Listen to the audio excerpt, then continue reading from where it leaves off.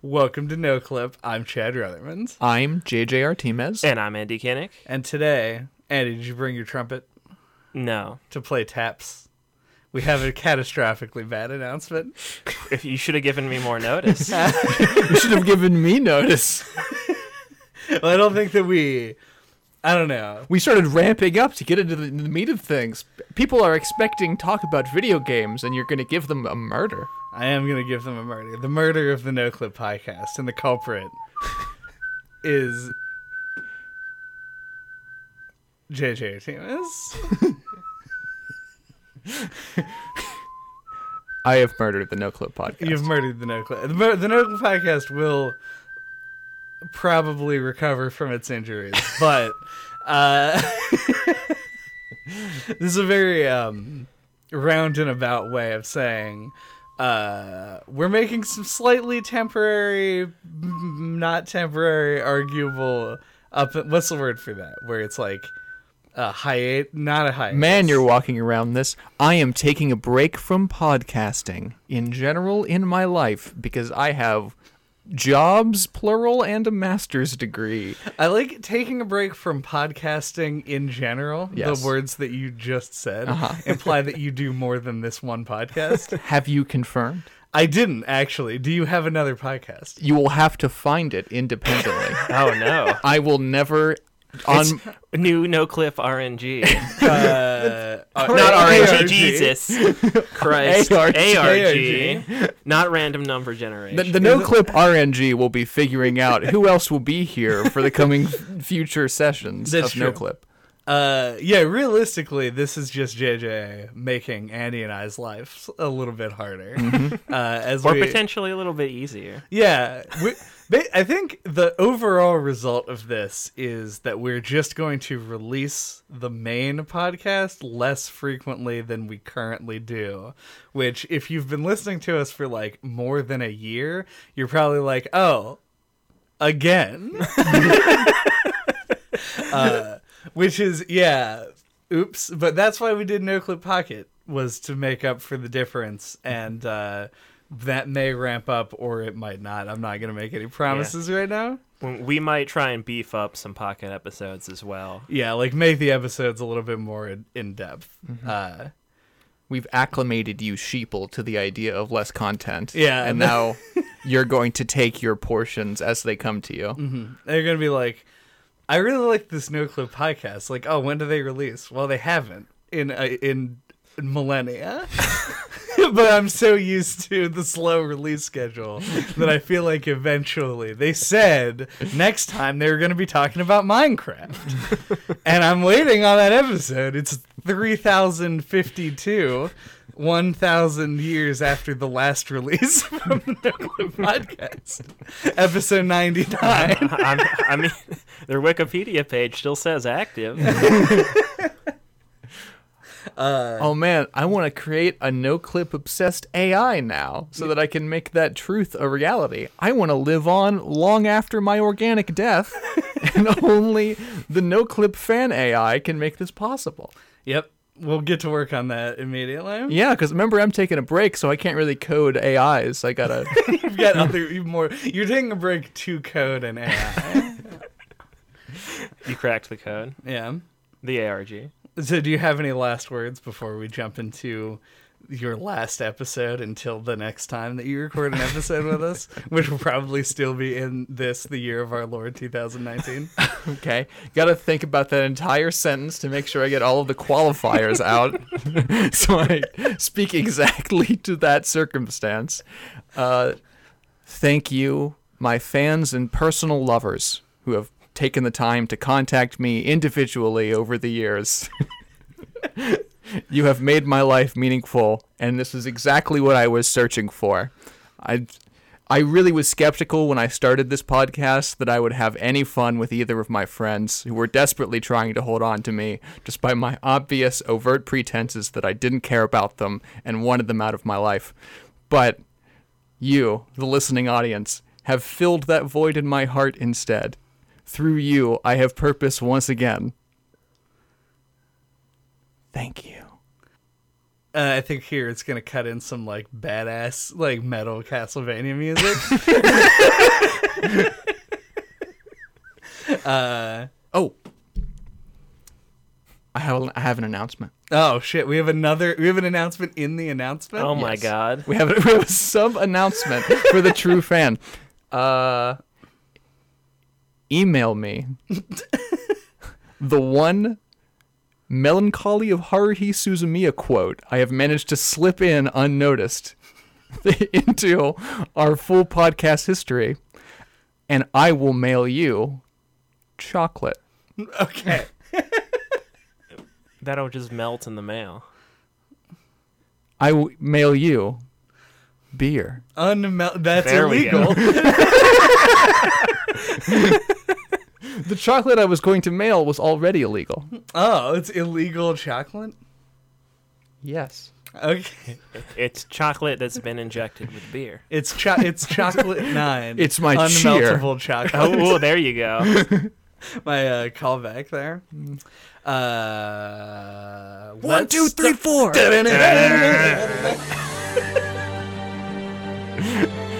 to cast.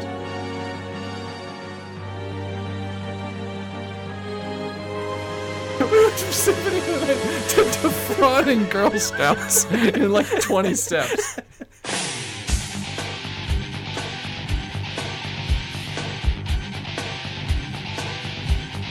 Welcome to No Clip. I'm Chad Ruthermans, I'm JJ Artemis. And I'm Andy Kinnick. and today we're going to be talking about Castlevania Symphony of the Night, a game that was released in 1997 and was developed and published by Konami.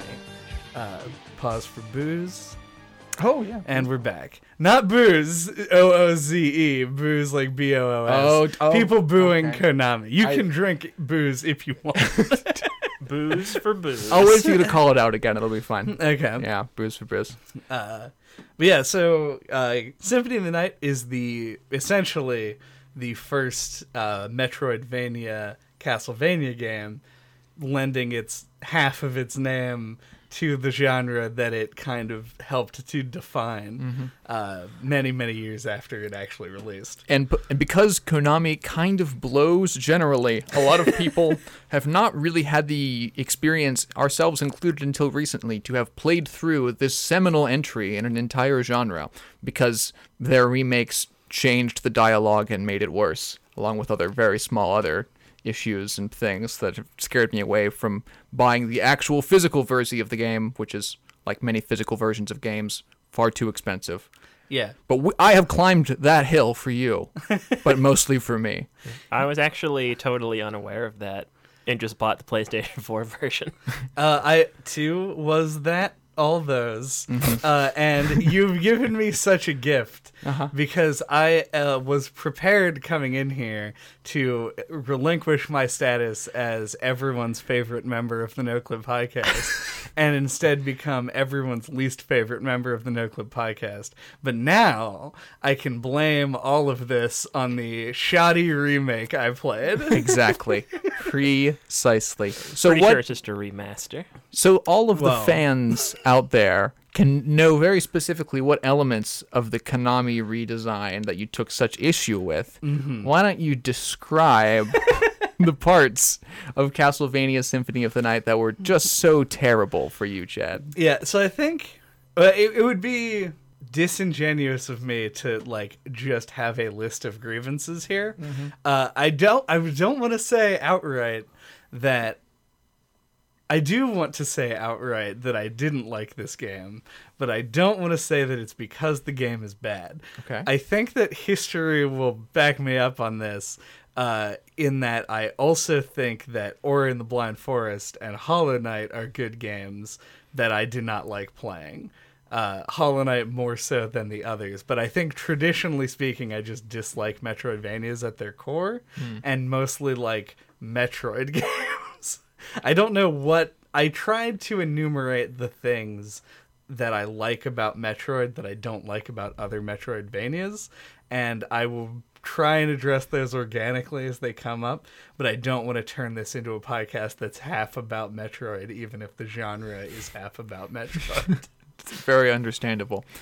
Instead, let's turn this into an interrogation podcast where I turn my weird table lamp-like gaze onto Andy and see if instead Andy Kennick also has terrible takes that will be mutilated on the internet by hundreds of people. I ended up liking this game, but it was really hard for me to get into. I thought there were a lot of like barriers to entry, and it was kind of like a rough, steep difficulty curve to start. But once I knocked down those walls, I definitely got into it. And we'll go more into detail, I'm sure, as we go along. A classic moderate Andy take. That's true. Understandable. I do want to address basically the first thing, and this is kind of my least salient point of like contention that I had with this game. But this is the fourth Castlevania game that I've played. I've not finished any of the Castlevania games that I've started to play, but all of the games that I've played before, which were Castlevania 2 Simon's Quest, that's the one I've played the least of, and Super Castlevania 4 were all the platformer entries in the genre. And I love the whip. The whip is my favorite mechanic that Castlevania had as like a defining feature, and I understand that there's a lot of like baggage associated with the whip, and like the Belmont clan and the vampire killers, like the name of their whip, and it has all this like connotation, and it just makes me hate Alucard even more for not having a whip mostly. And I realize now that you can play as Richter by putting his name in, and it was clearly a mistake that I did not do that, but I had no way of knowing it when I started the game. That is true. That is true. I was hoping to be this glorious little whip Santa, Right. but you have taken that pleasure from me as well. Yeah, no, that Whip Christmas should have come about 2 weeks ago so that I could have begun the game that way. What's the date? Like the 25th, 6th? What's the I think date? it's the 25th. All right, Whipmas. Whipmas. Where whippets are done and whips are Okay, used. all right. This is the most dangerous holiday ever. Here's a weapon, and also here is concentrated nitrogen. Like, Go nuts. it's in a stocking. Like, yeah. Also, very appropriate that it's August 25th. We're just 4 months in front of regular Christmas. Oh, yeah, true. To your point about the whip, I also kind of feel its absence here. I haven't really played more than like 5 minutes of any other Castlevania game. But they give you a taste. Oh, yeah, at the beginning, Yeah. you play as Richter. But, yeah, the whip is super satisfying to use, and it's like trying to imagine this game without, like, the axes in it. That's, like, Yeah. another super satisfying Castlevania item to use. And you do feel its absence, but, like, I quickly got over that, personally. Imagine... I am a sword boy, usually. You're anyway. you're a total sword boy. I am. Imagine, if you will, the level layout of a... Have you played any No. of the platform? No, not one? Nope. Okay, all right, gotcha. In Castlevania and in like its sequels all the way up until this one that I'm aware of, have a very similar level design. Symphony of the Night is a departure, but not as much as you would think. The architecture of castles is something that Konami has stayed pretty true to, including things like stairs and sloped platforms that are like separated by a jump's distance, and that is a particularly whip friendly kind of design. And I feel like there are lots of situations where you'll be on like a staircase in this game, and you either have to use a sub weapon somewhere where you would never need to use a sub weapon if you had a cool whip, and you just generally have to be very close and very like on the same level with the people that you're fighting.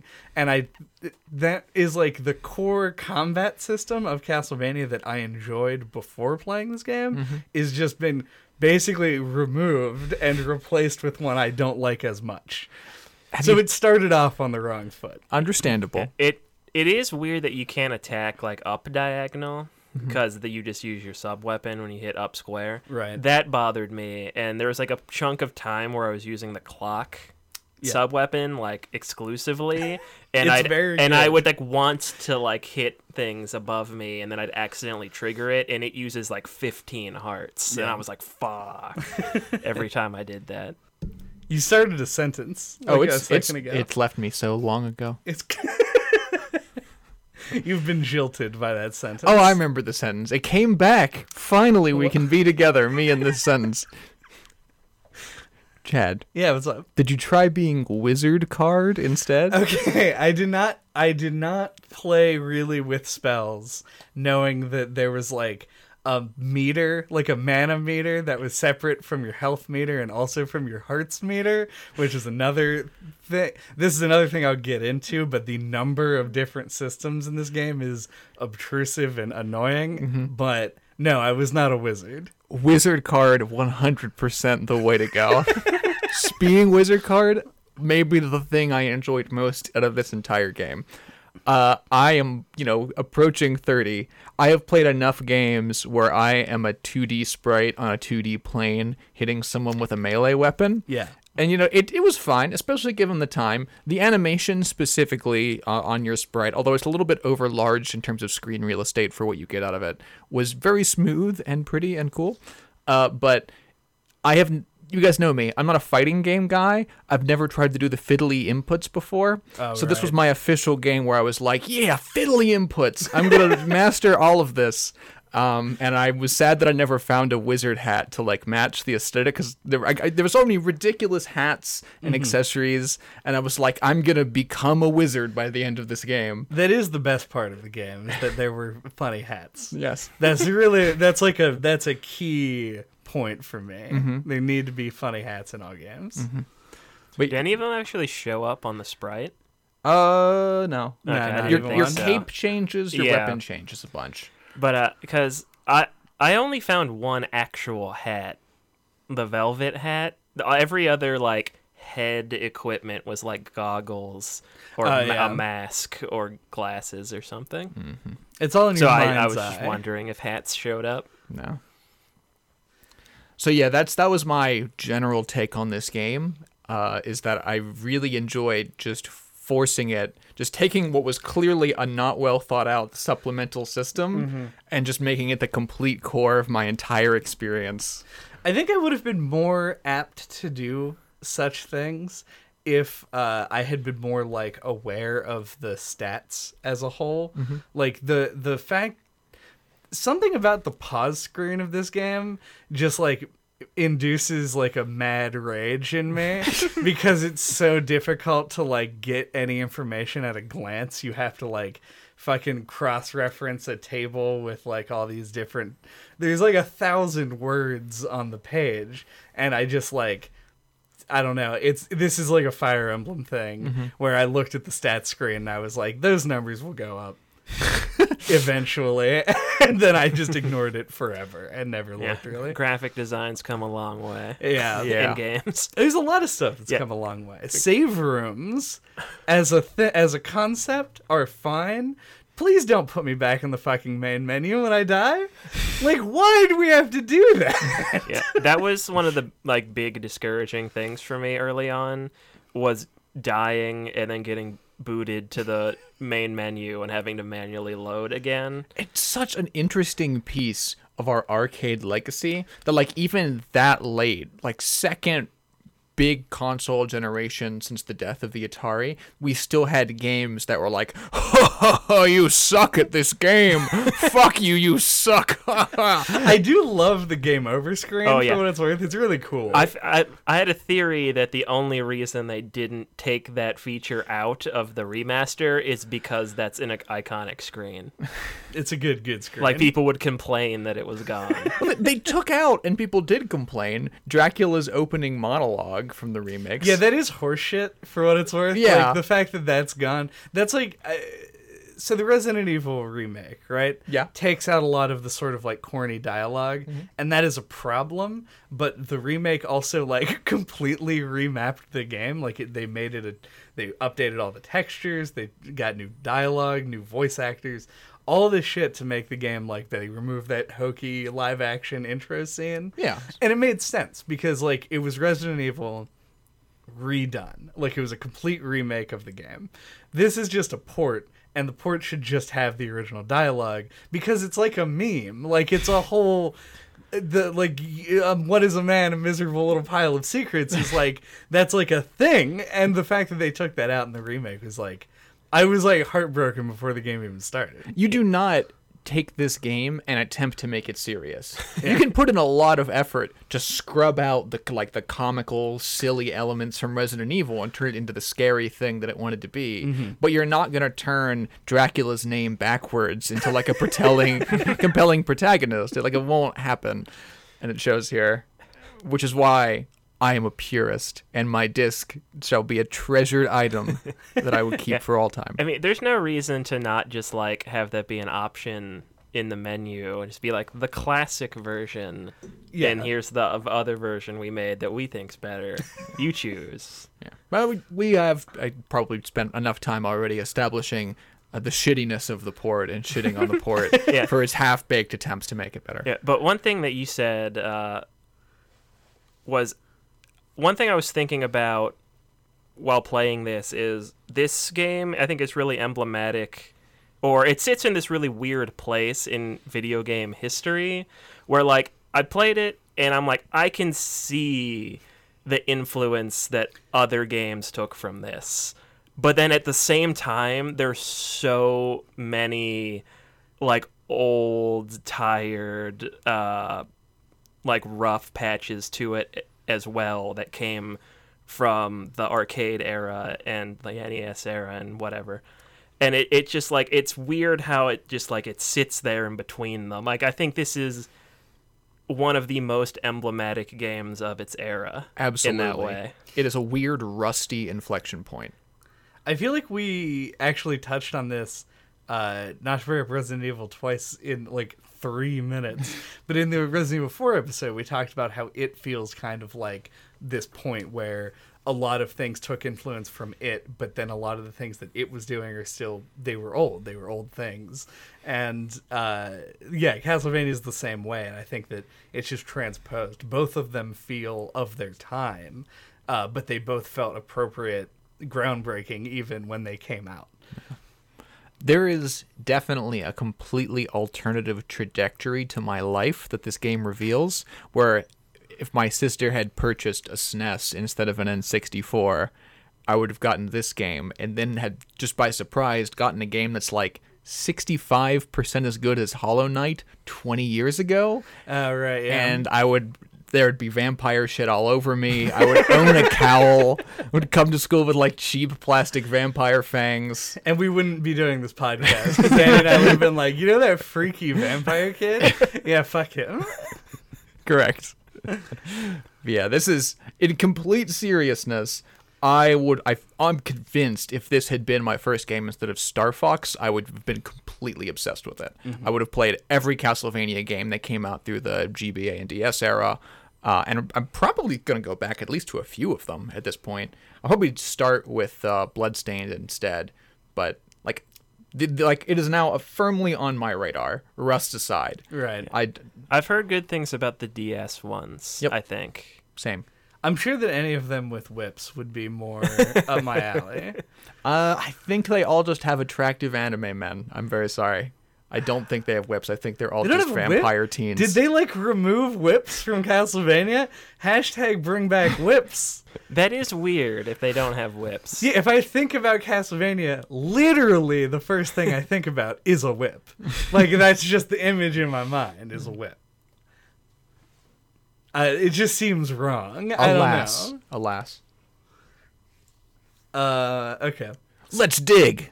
Let's dig.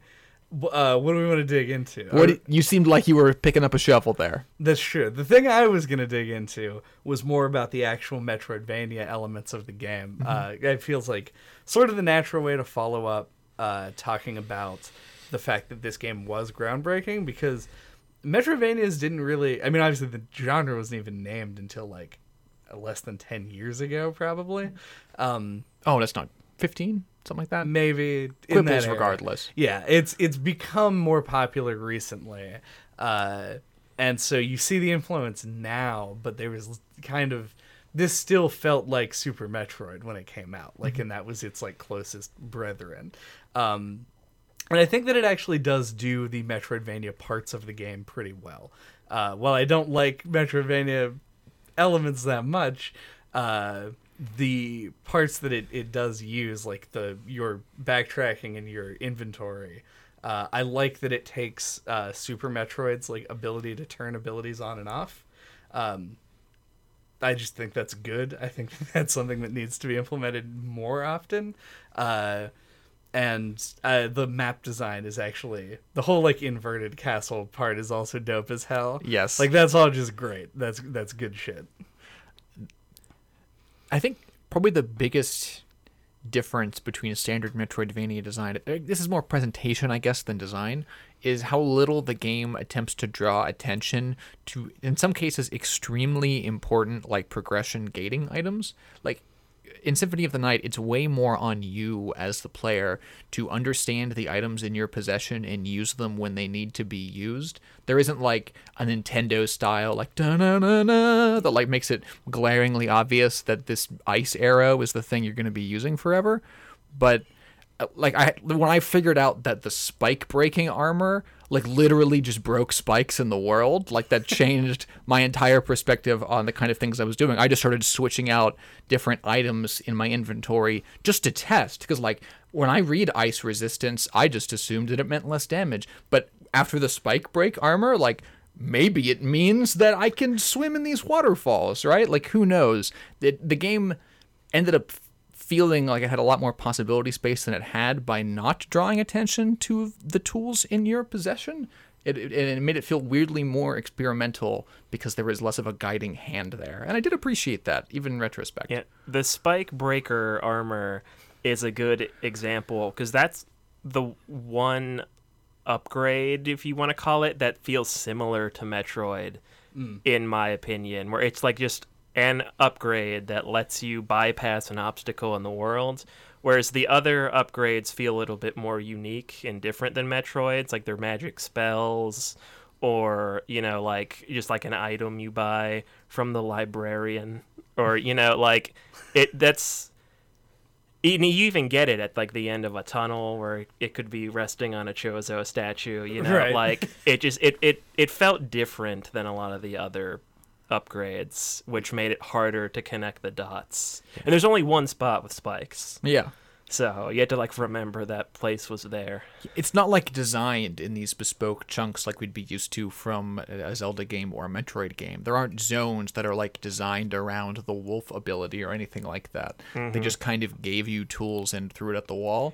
Is that used for anything? What, Like the wolf? The I wolf. never used it. The wolf is generally bad, but other than like the few opportunities where you can use it to jump over gaps before you get the bat, or get underneath things before you get the bat or the mist or anything else, it's just for running across areas. Especially after you get the last wolf upgrade, you get like a power run with it eventually, and you can just steamroll through people. So it's a good way to get through other zones fast in like big hallways. Okay. It doesn't like stop you even if you deal damage to a thing and it doesn't kill it. That's its one utility, and it's very niche, so it's extremely rare to use. Yeah. Mist form, I think, also kind of falls into, because it has its other uses as well. Yeah. But like, it's pretty clear when there's just like, I can't do this without that. Also, there's like literally a double jump in the game, and double jump kind of falls under the category of like, this is just sort of a baseline. You can now do more things, or go more places ability. But I do agree otherwise. Like the armor is a big thing. The fact that like spells are a totally different system than what you're used to using is something that like it makes it less intuitive to think that maybe they'll be used for, I don't want to call it like puzzle solving, like progression, overworld progression, that kind of a thing. I think it's a good observation. The thing that I want to branch off of here, and I know that is going to be met with mostly groans, is that you get that upgrade at the end of a long hallway, like it could be sitting on a Chozo statue. Uh-huh. Metroid games, since their inception in the 80s, use like long and tall rooms pretty frequently as just like, I don't know, they serve a couple of purposes, like using hallways, using vertical rooms in order to have multiple branching like horizontal passageways off of them is something really useful in this type of design when they give you a map and they want the map to line up properly and be like a physical space. And I think that Castlevania also does this well. However, I think Castlevania does the long hallways thing, one, too often, and too badly. Because I feel like you end up in these hallways that take like, that are absolute gauntlets, either of tons of enemies or lots of very boring things to do. Andy previously off cast called out a hallway that contains those like scorpion women plant monsters. Oh, with like the lower torso that's like a plant beast. Yeah. It's like an early game hallway, and as one that he thought was pretty good. I think that creature design is good. Yeah, it was because it was the first one that I came across. So, and it was like the challenge hit me just right to where it was like stressful to get through, but I made it and I was like, yes. And that used to be just what Castlevania was, right? Those specific kind of bespoke challenge rooms in a sequence like that? Well, the Castlevania game that I played the most of, which is Super Castlevania 4, has like levels. Like it's like a very standard platformer, and the geometry was not nearly as like expansive, which this game is forced into because of the way that it wants to be an overworld with places to explore and go. But I don't know. I don't think that there weren't as many or any, if I'm remembering correctly, like big vertical climbs or really long horizontal hallways. That just wasn't a thing in those games. Yeah, and I think that they really just wanted it to be like a gauntlet, as you said earlier. Like, it worked out this way a lot for me in the early game, where like it really felt like getting in between save rooms was like playing a level, which isn't the way Metroidvanias always feel, but they do sometimes. And I felt like, like in the early part of the game, those kind of landed a little bit better. But once you like open things up and are going back and forth, like you had to go back and forth through that hallway you brought up like many times throughout the game, and it just gets so tiresome, especially because it's got those other plant monsters that spit the skulls that turn you into stone. Yeah. And like the ceiling's kind of low, so it can be awkward to jump over them sometimes. That's annoying, and it gets more so as it goes along. But to relate this back to the previous conversation, I think that one big difference in like game feel between this and Metroid is in Metroid you get your power-ups and you're kind of expected to like actively use them. Right. As you continue through the game, where in this you get them and you mostly just keep playing it like a melee focused, like go from point A, beat 'em up kind of, and then you use your special abilities sometimes whenever you find a place where they are usable, and it happens like way less frequently. I think part of that is how much the game attempts to be more open. I think even by Metroidvania standards, Symphony of the Night has a lot of like sequence breaking stuff that people like us, and especially given our format, would like never learn or know about. So it falls into it was the first one, so of course it's going to fall into this trap where a lot of the normal content that you get to is designed to be more accessible through a lot of different ability combinations, so it ends up getting boring. The Reverse Castle fixes that mostly. Not all the abilities are far from evenly useful, but like I never used the mist at all until I hit the Reverse Castle, when I used the mist constantly. Like it did a good job in shifting pressures enough once the game allowed itself to hit a point where it's like, all right, we now know every feature that this character has access to again on an expanded base, and we're going to test all of those skills simultaneously, and not just the skills that you start the game with, which is standard Castlevania 2D brawling. Yeah.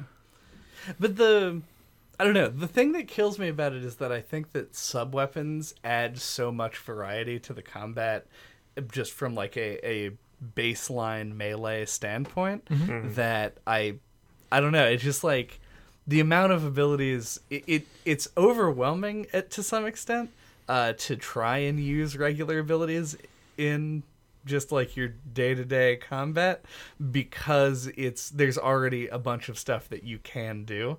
So trying to be like, well, maybe it'd be better in this scenario to use this spell or like turn into a wolf. And obviously it's never really a good idea to turn into a wolf, but it is an option. And thinking about it in that way, just like, it just won't occur to you most of the time. I think there's just so many things going on that it makes it a lot harder to want to. That's where Metroid gets away with being able to just do like missiles, super missiles, ice missiles, because you're going to be using those missiles to fight. Like, it's just a thing. Yeah, that's a good point. Like, you're given so many just combat options that you kind of separate them in your mind from the other things you can do, and you don't think to like cross the streams. Can we take a moment to point out how retrospectively bizarre it is to play a game where like mechanically significantly different sub-weapons are found in the world consistently in specific respawning locations and you can only carry one? Like in any game 5 years after this was made, and by occasionally pretty much every game I have personally played, like these items would be Metroidvania style unlockables themselves, or like an inventory of things that you switch between. And even if you couldn't carry them all, they would not be distributed as like in the same place where you drop money. Like they wouldn't be like in breakable boxes that always come back. Candelabras and shit. Yeah, I kind of really liked it though. Why? I also like it for what it's worth. Yeah, it's hard. I think maybe you should be able to carry two and swap between them, or there should maybe be like a little bit, a few more warp points, so it's easier to go back and grab the one you want. But like, it's cool. It's just another thing to think about. I think it fits really well in a Metroidvania style game where you're already going back and forth across the game world. You're like, oh, okay, I'm going here, so I'll stop off at this place to save in between in case I die. And then I can stop off here and I can pick up the clock sub-weapon. And, you know, it gives you more things to kind of like map out and do as you go from place to place and take a break from just hitting dudes with a sword. It also gives you more things to remember. Yeah. That kind of makes the game feel a bit more expansive. Yeah, I like that kind of stuff, though, so Yeah. I guess that's probably why it feels good to me. Yeah, my one main issue with it was just the fact that because they do fall out of the same shit that everything else does, and you don't, I mean, as far as I got into the game, I never really got to a point where I just like memorized where everything was. That's not something that I would do if I played this game for 60 hours. I would not memorize where all of the sub items are. Everything is impossible, but like important things or triggered memories, sure. But like my issue is because of that, and the fact that I already have a difficult time, as has been discussed on this podcast a million times before, differentiating between sprites. Like for some reason, that's just like not how my brain is wired. I would like walk over items, get them, and just not realize it, and be like, okay, so the Bible, I guess, is like my favorite sub-weapon in Symphony of the Night. Oh yeah, Bible is dope. It's super good, and one, because it made the game, it made me have to care less about walking into shit and taking a bunch of knockback, which is also garbage, but we'll talk about that later. And it deals damage, and it can kill things that are like irritating, and I would have it a lot of the time, and then I would walk into a room, see a thing I want to use the Bible on. It's a weird thing to say, and then just throw an axe and be like, "Oh fuck! Like when did that happen? Like hours ago? I don't remember." And I don't know. I feel like if there was a button prompt to pick it up, that would probably make it a little bit easier. Right now, it feels like Ghouls and Ghosts, and this game is not set up to play like Ghouls and Ghosts. I did waste a lot of time not picking up items in this game. It's like jumping over shit. Yeah, I don't know. It gets kind of tedious. Yeah. Game has a lot of tedious elements. We've already touched on a few of them. The way in which challenges repeat themselves in rooms. There isn't like a gradient of challenge normally. Everything's like you'll just do the same thing multiple times. There's rarely escalation until you actually hit boss rooms, or unless you manage to find a zone a little bit earlier than you ever were supposed to intended to. The difficulty curve is like weird and hard to predict for that reason, but this was like one of society's first attempts to make a difficulty curve with this kind of more open structure. So, no fault intended to the creators here. But yeah, it just, this game is just very crunchy. It's just got a lot of hard bits that you surprise yourself on with your teeth. Yeah. It took me a while. Just give that one a moment. As this is his last episode for a little bit, this is like pure unfiltered JJ. Yeah. Is what we're getting. But it took me a little while to realize that I needed to get the opening jewel or whatever it was called from the librarian to open the magic doors. So I went into like a couple of different areas that were like, I'm pretty sure were intended for a little bit later in the game, and it was a little bit rough starting out, but they were manageable. And then like I kind of got me like over leveled, and like going back through the rest of the game, it was like a pretty flat difficulty for me. And which just speaks to what you were just saying. Like it's a little, it's not entirely graceful in its design, but as you said, it's like a first kind of attempt. Why is this game an RPG at all? Yeah, it has the second best implementation of RPG elements, of doing like equipment matters a lot more, but the RPG elements are still there. The best implementation, not having any RPG elements in your game. Game. It does kind of feel similar to Bloodborne, where you're kind of. I said that kind of with like a Cockney accent. You're kind of. Get back in there. You Bury the Cockney. Yeah. You're engaging with the RPG elements enough that you kind of don't think about it as you play, but then you step back from it and you're like, this almost feels like it would be better if this was just like a standard action game. And like the equipments were upgrades, or like your own skill improves, and then with the difficulty curve, it does feel unnecessary.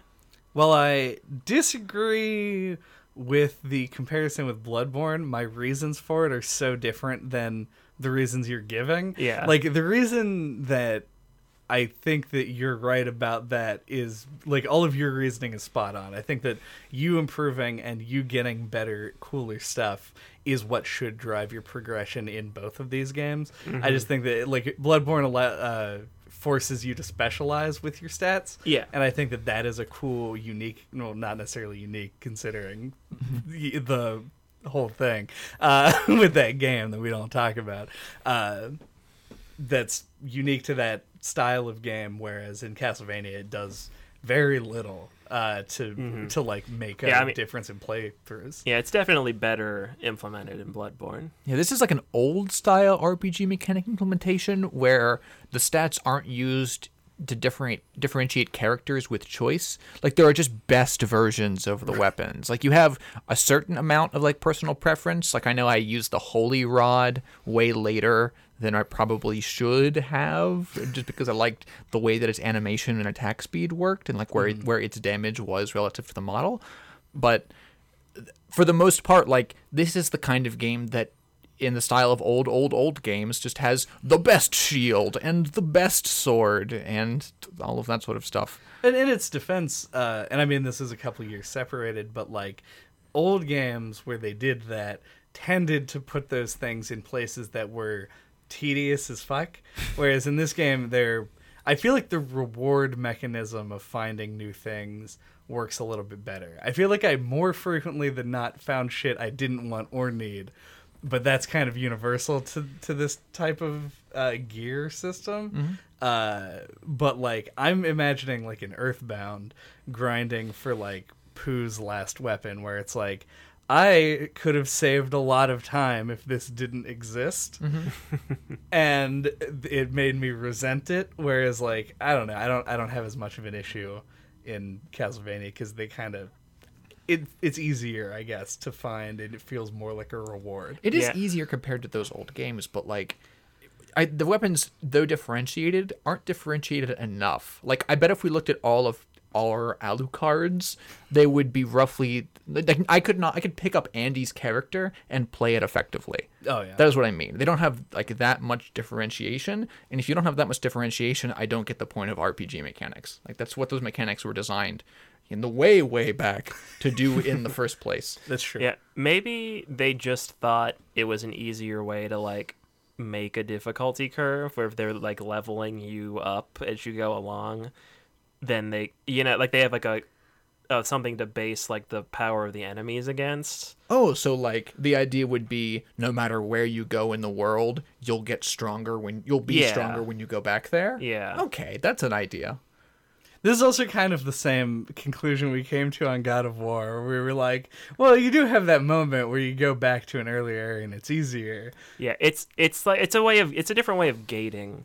It's like you have the higher level enemies and you need to level up to go there.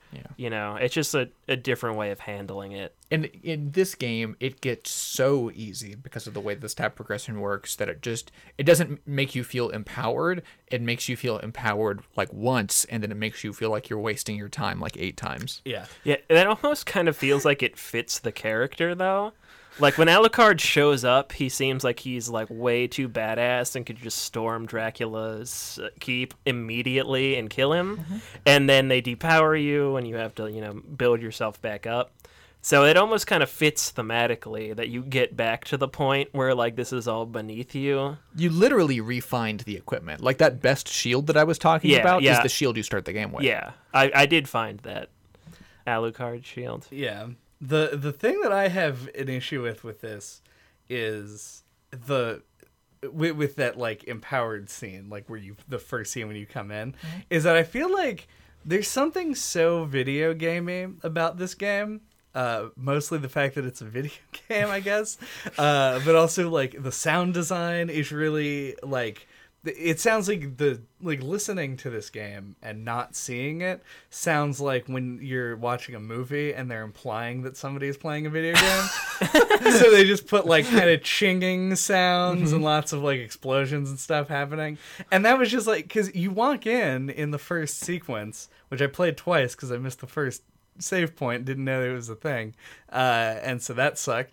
But you like walk in and you go up to the like 7 foot tall enormous dog and you're just like and hit it one time and then it explodes and like fire is shooting out of it, and I'm just like, what is the point of any of this? Like, you hit it one time, you press one button and it like triggers this whole like scene where it howls and there's all these like sound effects, and I'm like, please just calm down.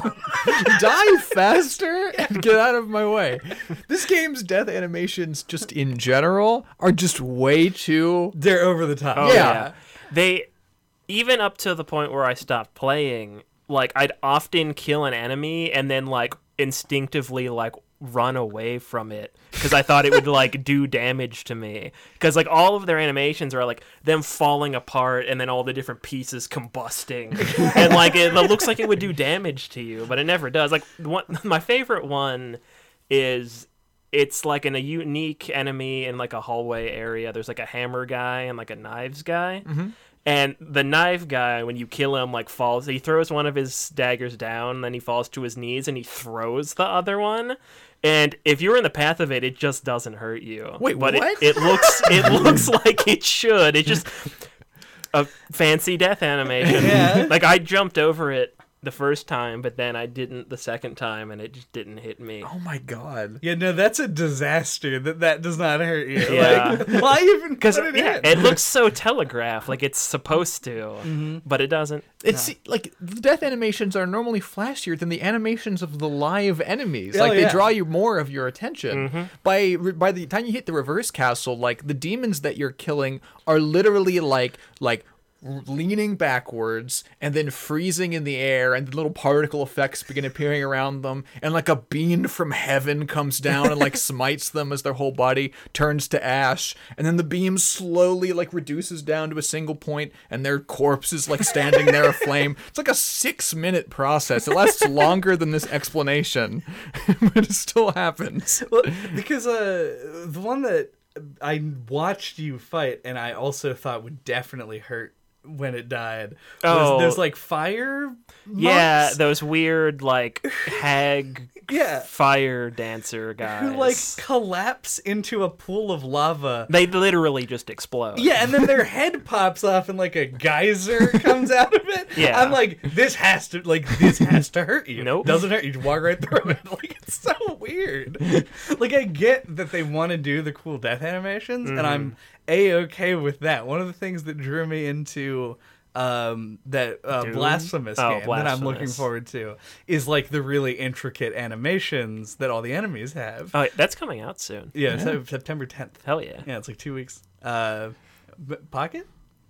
Catch us on Pocket. Hell yeah. Or if it's long, I would do a full episode on it. Catch us. Catch it. ESPN. Catch it.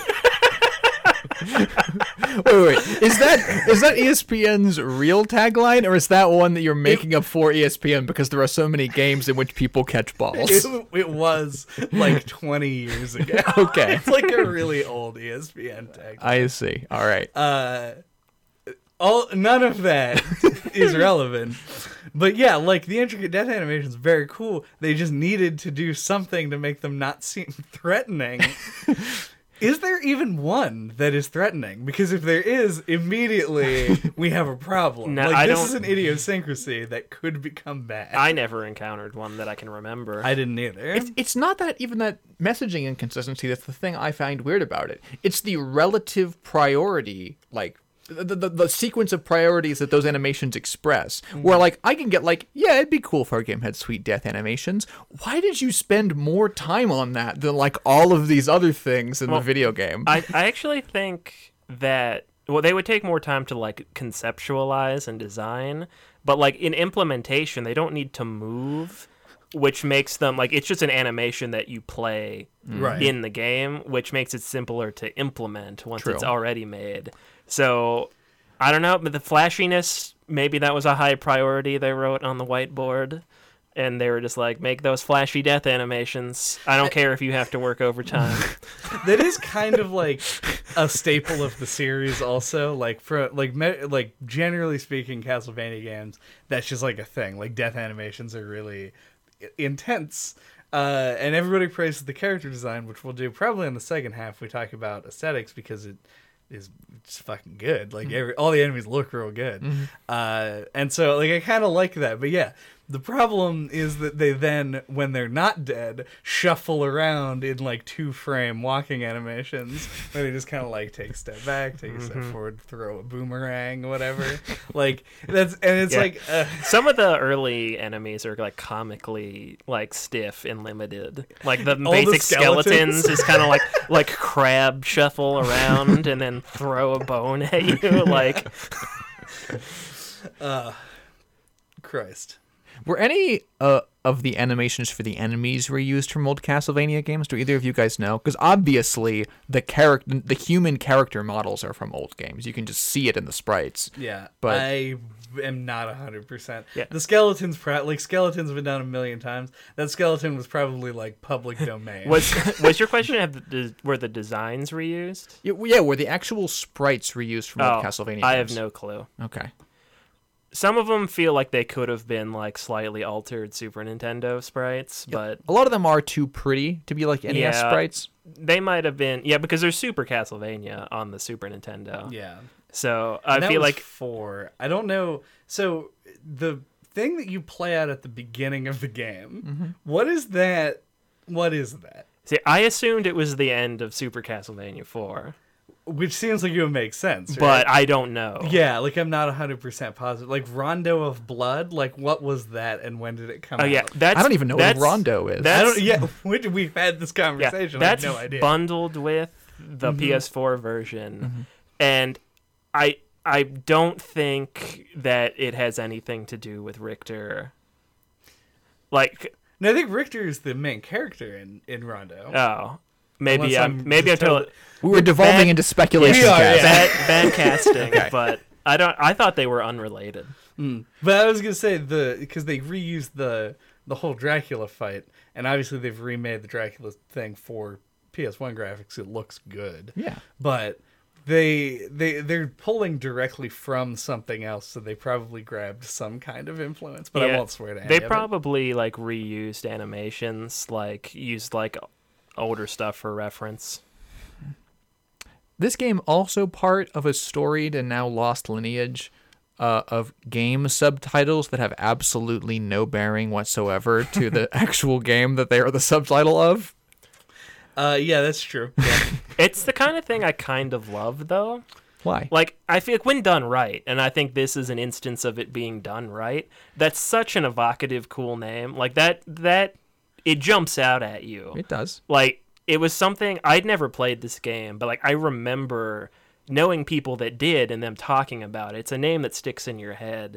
And I'd compare it, this isn't a subtitle, it's just the name of the game, but to, like, Hyper Light Drifter. It kind of describes like the mood or the aesthetic of the game. It's kind of like naming an album or something, but Gotcha. as applied to a whole game. Yeah, what's funny is what I was going to mention about it was that Symphony of the Night, in relation to this game's aesthetic, is both the subtitle of this game and also the name of a alternate universe Iron Maiden album.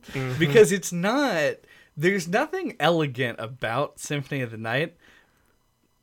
I wanted to put a qualifier on that, but I'm pretty sure there's just nothing elegant about Symphony of the There's Night. no like musical theming or anything. But the musical theming that is in the game is totally in the style of a hypothetical Iron Maiden album, more so than it is like the organs and stuff is sonically different, but they Right. all have that like a very speed metal aesthetic where Yeah. it's Yeah, just I- like hyper yeah. melody. I meant like focused. music theming like Zelda games, like Ocarina of Time being themed around the ocarina, Right. Okay. that sort of thing. You're correct. Yeah.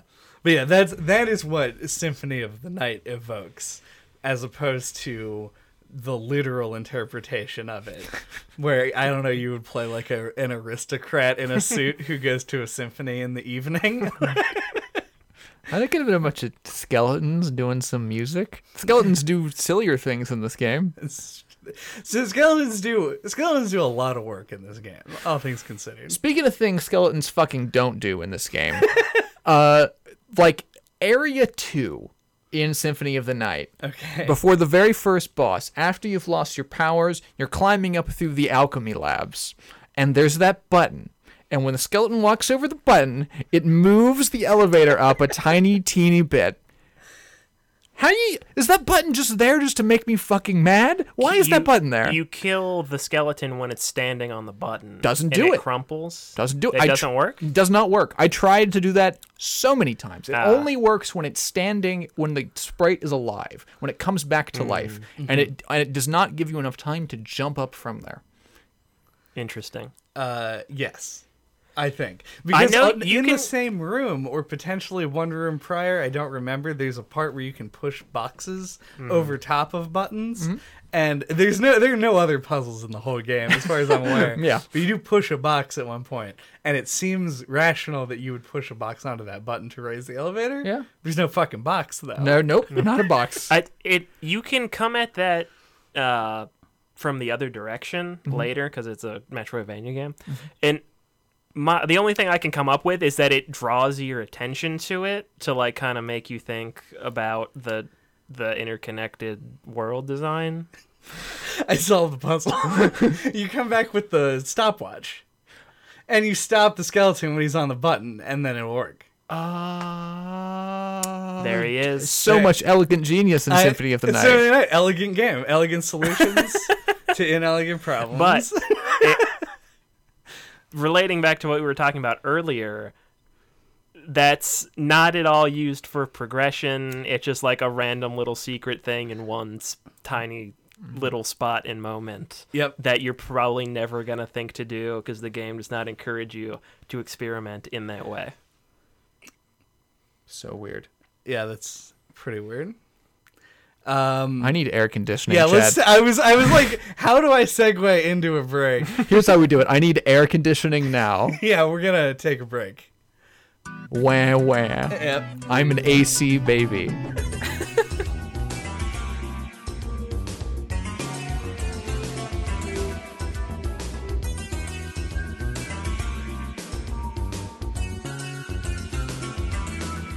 Symphony of the Night is the awkward teenage years of video games. I didn't realize until during the break. I'm shocked I didn't make this comparison before.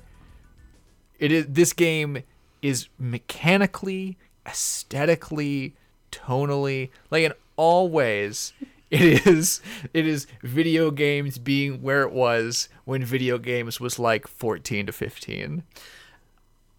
While I agree that Alucard seems like the kind of kid who's going through a phase, I actually want to defend Symphony of the Night here a little bit. On which axis of the many? Specifically, I think that visually, Symphony of the Night was a game that knew exactly what it wanted to be and just fucking nails it. Like, I think that the game looks incredible in an era where we had like blocky and like bad animation and attempted 3D models, which were groundbreaking technologically at the time, but now feel like garbage. Like they look so bad in comparison. And I think that Symphony of the Night, by being sprite based, by being 2D, and by following their like tried and true formula of like the universal monsters, but in like a grimdark like take on them, but then put into the Castlevania world, which is inherently kind of silly, even though it doesn't outwardly say that it is. I think this game like has an aesthetic all its own, and one that is tremendous and executed really well. All things that 15-year-olds like are not bad. The way that I was taking the metaphor was that Castlevania was trying to do something edgy with its visuals, but I think that it reflected its true colors. That's where I think it is unlike a teen. Okay. To slingshot off of what you were saying, I specifically want to call out like Alucard's animations and his like aesthetic design, because I think they're like incredible. I love the weird multicolor like trailing effects you get off of his movements, And like backdraft, like yeah, and like the double jump where like the wings from like when he's a bat, they like kind of fade in like for one or like a couple of frames, like they're like coming in from like another plane of existence for a second. It's like, and they fade in and out, and it's the one thing about his animations I don't like is his run cycle, because he moves his arms like this, like a train. Yeah, I was gonna say Andy is moving his arms like a locomotive. Yes, and it's the one thing about his animations that aren't like great in my opinion. That's definitely a part of it that looked good when they made them and just didn't port well to the scenery or the actual speed they wanted the model to move at. But yeah, it is very pretty. So much more pretty than all of the like white shirtless men that had come before. Which also, I have to say, probably plays into why, as you mentioned on the first half, there's so much screen real estate taken up by the character models, is because they're nice character models. They don't like put them way back in the distance and make you not be able to tell all the fucking detail they put into it. Like even like there's detailing on Alucard's cape and shit, and like that wasn't necessary. I'm glad they did it. Looks really good. They didn't have to. Nope. And I even think like just his character design in general is such a great translation of like what a vampire looks like, but actually made like into a cool video game character. Like it's hard to describe, but I think they just nailed the look.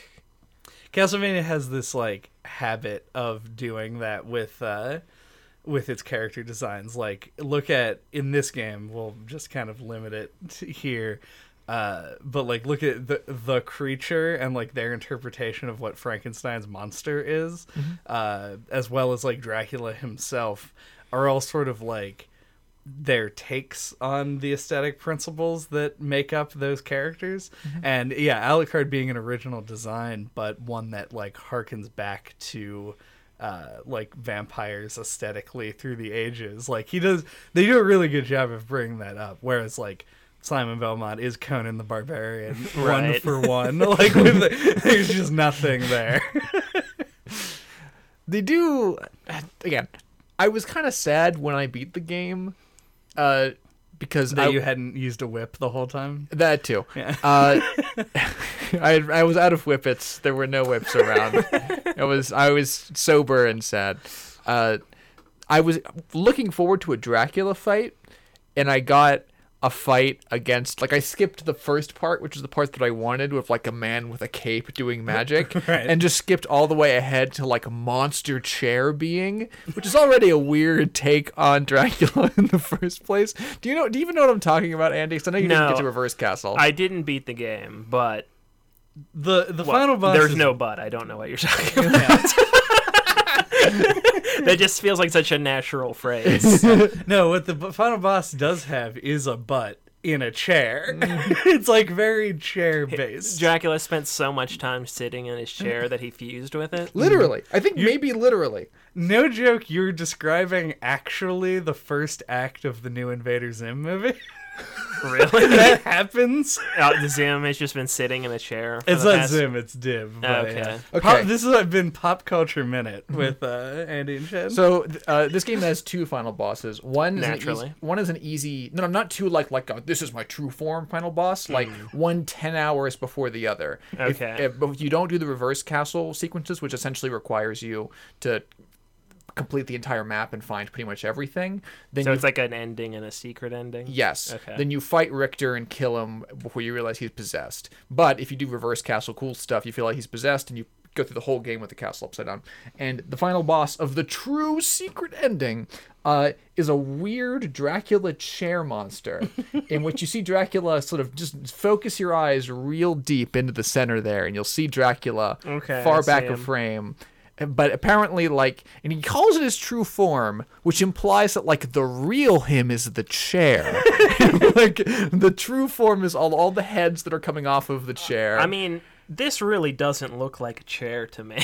But it's all part of the chair. You Okay, gotta I believe focus you. in. I believe you. Yeah, you gotta look real deep there, because he is sitting. zooming Like, he's in. right there. Look. Oh yeah, no, he's totally there. Yeah. Yeah, and he's Dracula like, himself is there. I'm totally fine. Yeah, through There's his no glass. danger.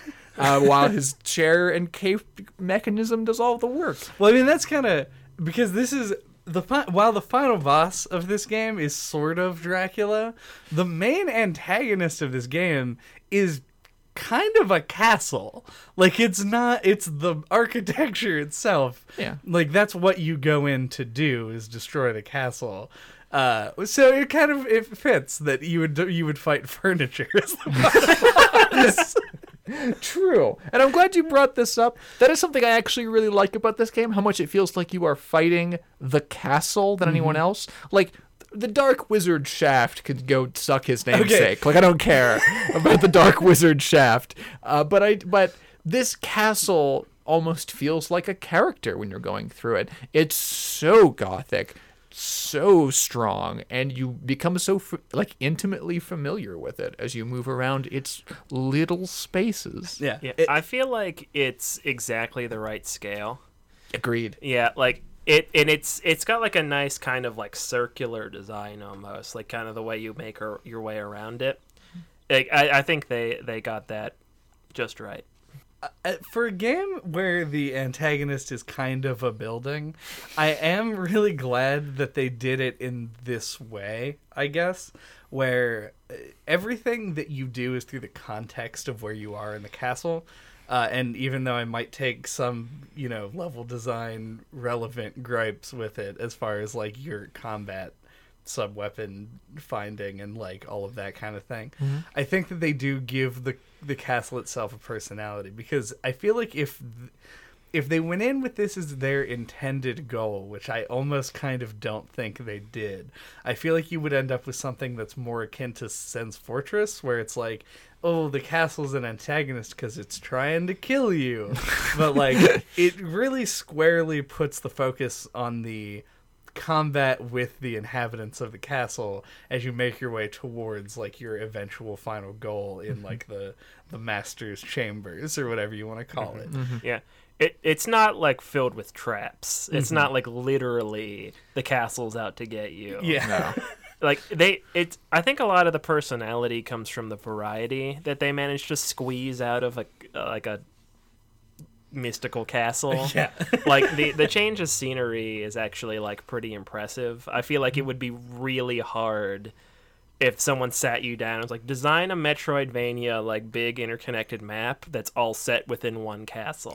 Like, I feel like that'd be so hard to do. Yeah, And I think they do a really good job with it. And the other Castlevania games typically do, like, the old NES, SNES thing where it's like they were just shy of being like, this is the robot level, this is the dinosaur level.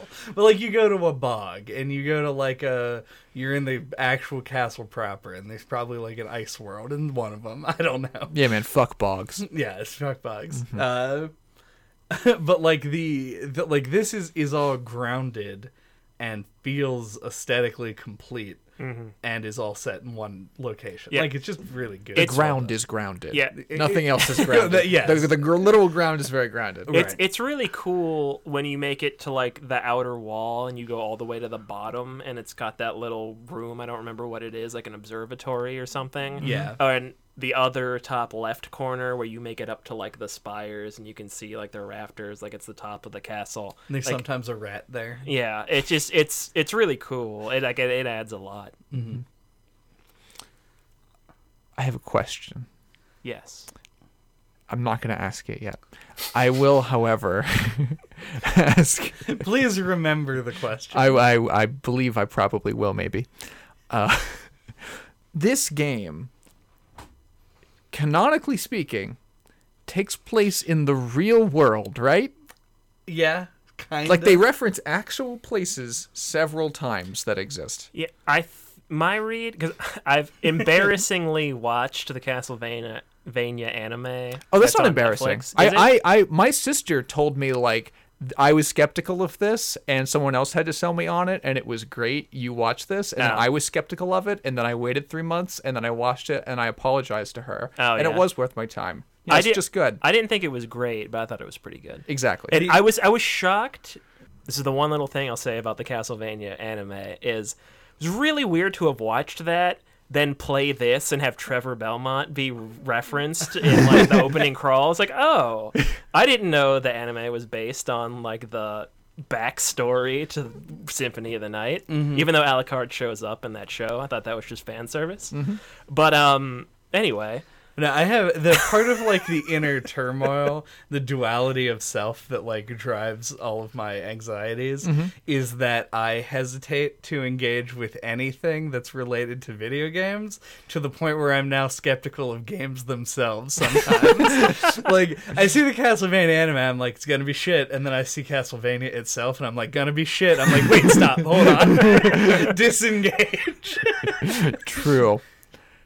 But anyway, my read on what I was originally going to say on the Castlevania universe based on this game and the anime is that it's just like a fictionalized version of our real world. But like Okay. it takes place on Earth, but in Earth where vampires are real. Okay. Because again, not a story-heavy experience, this game, not at all. So the taste that they gave of referencing, like, real-world states in places made me think that maybe the game was going for, like, a more literal interpretation in which it's the real world as we know it. Because this game is like a canonical year, right? It's like 13 something Oh, in yeah, the game. It gives a year. It Yeah. ties into like vampire mythology. Right. But, like, the point is like, you are in this real place during this real time, but there is one place you can go in Transylvania that has skeletons and fire-breathing dragon monsters and zombies. It and might actually demons. all be localized to Dracula's castle. Like, I think that might be, like, in-universe lore, but I don't know. I have invented the new Castlevania lore in this moment. And this? So in the next Castlevania game, it's going to be revealed that Dracula. I almost said Castle. That John Castlevania, the author of Castlevania. That Dracula built the castle because he was foretold of a great flood. And all of the horrible monsters congregated. Put them in a floating castle that reappears. It's like the Nega version of Noah's Ark. Exactly. It's Dracula's castle. I like it. Yeah. Maybe we can finally get a good Konami, version of... oh, yeah, I forgot Konami. Yeah, Konami, stop making lottery machines and make this Castlevania game and pay us. This is our call to action. Like, subscribe, hire us to write your Castlevania storylines. Yes, Konami specifically, like and subscribe, please. Please forward this to Konami's Twitter feed over and over again until they block you. That question. Yes? What was it? Oh, okay. Yeah, Is here it the time? No, no. It's, I mean, sure. It can be the time. It's a bit too culminating, but it can be the time. Do you guys think this was worth going back to? Oh, man. I'll go first because I feel like it's going to be more of a slingshot for Chad to talk about other things. Okay. But I think yes, and I'm glad we did it for the podcast like I am with a lot of games, because if I would have gone back to this just on my own time, I think I would have hit those walls I hit early on and just stopped playing it. But because we had the podcast, I felt obligated to play more. And then I was super glad that I did because I got really into it. Like, it has its rough edges, and I can imagine, like, a modded version where you instantly reload in the save room, healing items are easier to find earlier on, and, like, these little things that smooth the experience out. And, like, if you did those things, I think this would be about on the same level as a lot of other like new Metroidvanias that you play. Like indie Metroidvanias. Yeah. Like I think this isn't anywhere close to as like polished and as like benefited from time as like Ori and Hollow Knight are. But if you could change a few little things about it, it would push it a lot closer to those. Okay. I also am going to say yes. I think that it is good to go back to. I don't, as somebody who had essentially the opposite experience, where I pushed through my few like opening walls and then got to a point where I realized I just was not going to have fun playing the game, and did stop. Like, I don't. It's not because the game is bad, and it isn't because there's an inherent problem with it. I think this game is important, like in the canon of games, like, so to speak. Well, that's like indisputable. But yeah. But my question primarily is, has playing it given you a greater understanding than the intellectual understanding of that we all already had? I had an introspective understanding of my dislike for Metroidvanias. It goes back to like the ye olde originals of the genre. I think more than anything, it does. The level design of this game is probably the most interesting thing for me. I think that the way that they chose to lay out everything and the way that everything sort of like falls into place, and also the way that the mechanics mesh or don't mesh with it at times, are really what make me glad that I looked at the game. Okay. What do you think? I don't know. I genuinely don't know, and I've been going back and forth on it pretty consistently for my entire 10 to 11 hours of playtime that I went through to beat all of this. It's hard to get in its Does best. that seem reasonable to you? Just out of curiosity. Yeah, I was That shocked playtime? too. Yeah. The time to beat on this game is like an 11 and a half hours completely. Huh. I was stunned. Completionist is like 17. It just feels longer than it is. That's Yeah. it. I only put in like 7, Okay, because I put On in my like game 6 time. hours, and I don't think that I. and I got like right up to the end, the not true ending. Yeah, it was probably not. Yeah, because complete with not true ending. I guess that makes sense. I didn't feel like I was like miles ahead of where I started. I actually really liked the length of the game. Like it felt like a meaty experience without being like super long. Yeah. Like you really get the quality to quantity ratio here is pretty good. I'll agree. Yeah. It's definitely not padded. You could make the argument that individual rooms and challenges are padded, but the game is not padded overall, I wouldn't say. But Reverse Castle takes less time than it would imply by its sheer size. Okay. Because there's no gating anywhere. You can go everywhere. Because you already have all of your shit. Right. In fact, the whole time you only get like stat items, some other progression-based unlocks, and randomly one power-up that makes a mist form Oh, the poison. turn into poisonous gas that damages people. And Really that's weird. it. And like everything else is just power-ups and regular equipment. But as far as whether or not it is worth it, like I felt like, and I think what you were saying, Andy, speaks to that and confirms that I could be playing games now that are definitely better than this. Like 100%, because it has had decades to learn from the lessons of this game and a technology unfathomable at the time of its creation, yada yada. And it's not like the narrative was there. It's not like it did anything surprising. I think, honestly, coming to respect, since I wasn't spoiled on it, how crazy the Reverse Castle was as a moment might kind of be worth it on its own.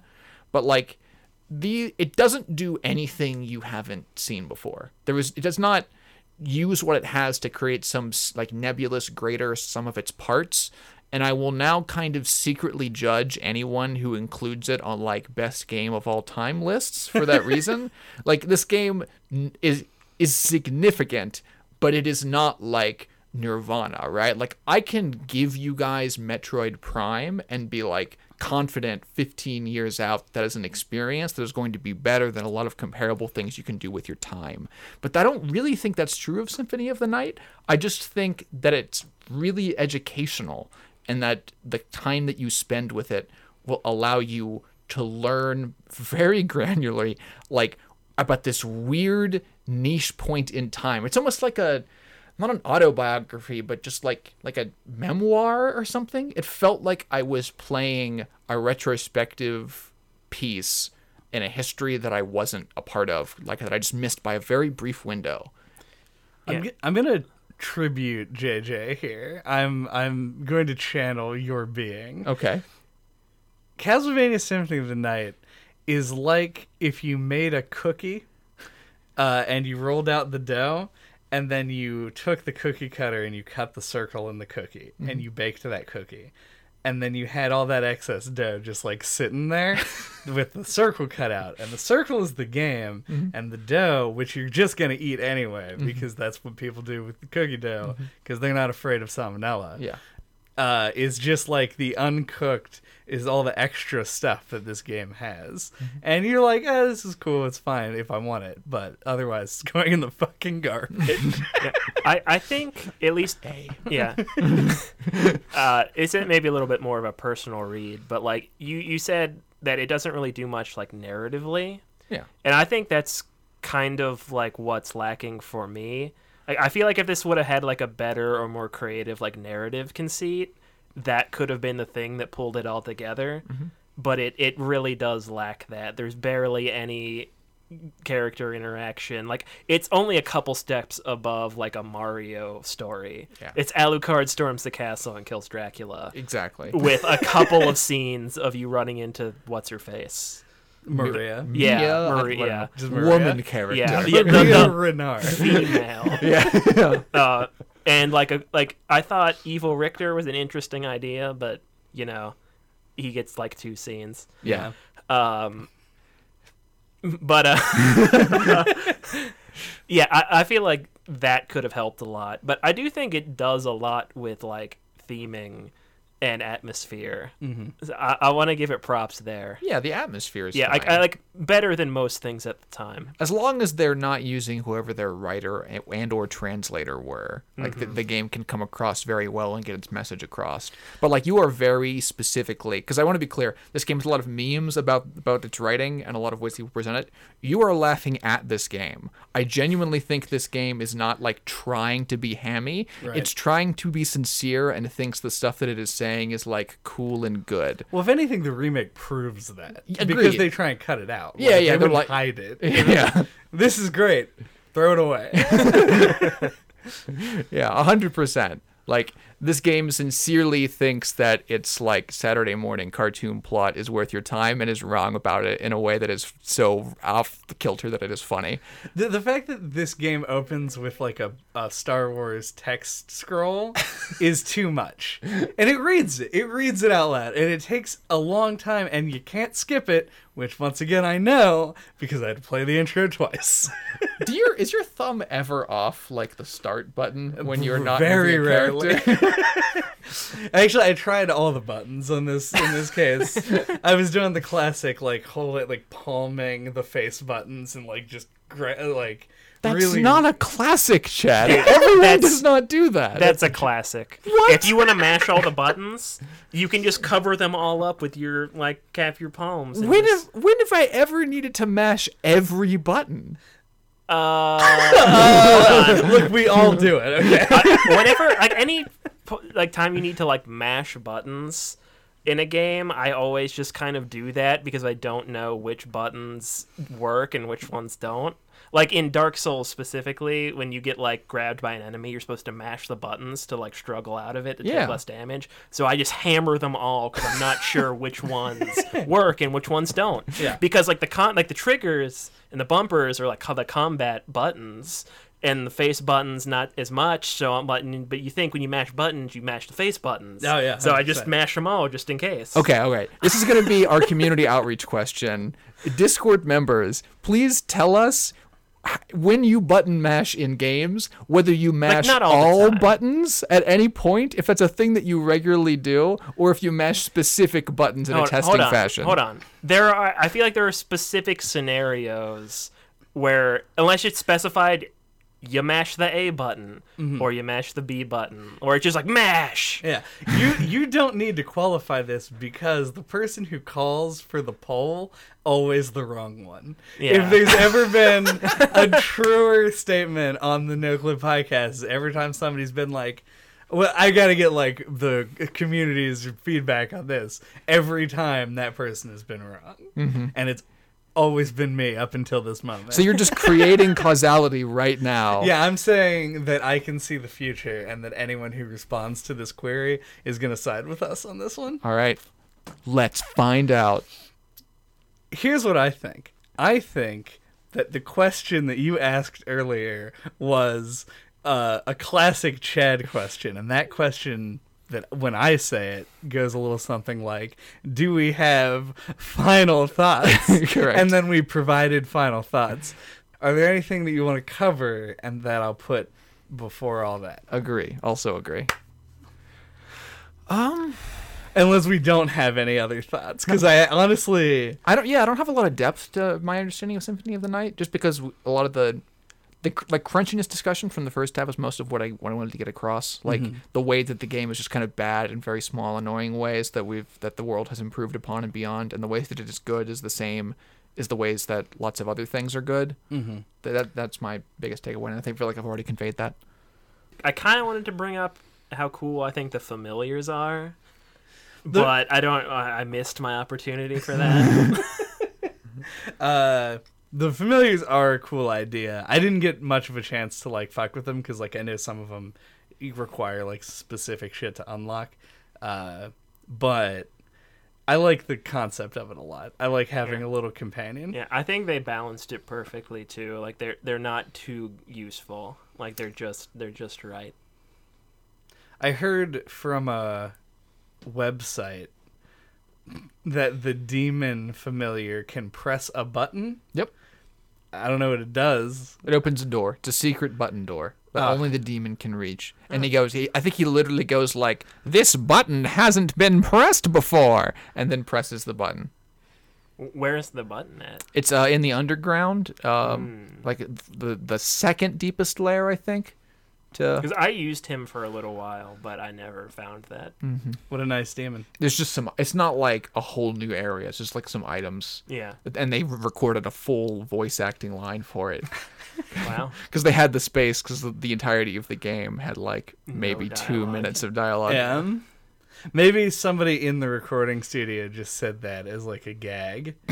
And then they were like, Gotta put this button in now. yeah, we're going to just put a button in there. I would do if I was making a game. Agreed. I would 100% do that. Yep. Yeah. Thank you for listening to NoClip this week. What are we talking about next time? Next time, without JJ, we're going to be talking about Phoenix Wright Ace Attorney, the first game in the Phoenix Wright series, with a real lawyer. That's not a joke. Until then, you can get a hold of us. All of our contact information is on noclippodcast.com. There you can find our email address, our Twitter account, YouTube, all of our old episode, link to our Discord, a stupid page about how we are not Team Eco. No one even remembers the genesis of that shitty joke. I sure do.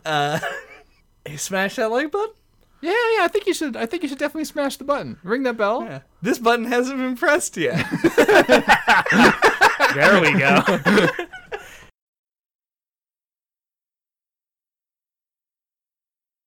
Bye. It's been really nice. Goodbye forever. Bye forever. This has been genuinely meaningful. Thank you. Seeing you guys talk online was cool. Goodbye. For now.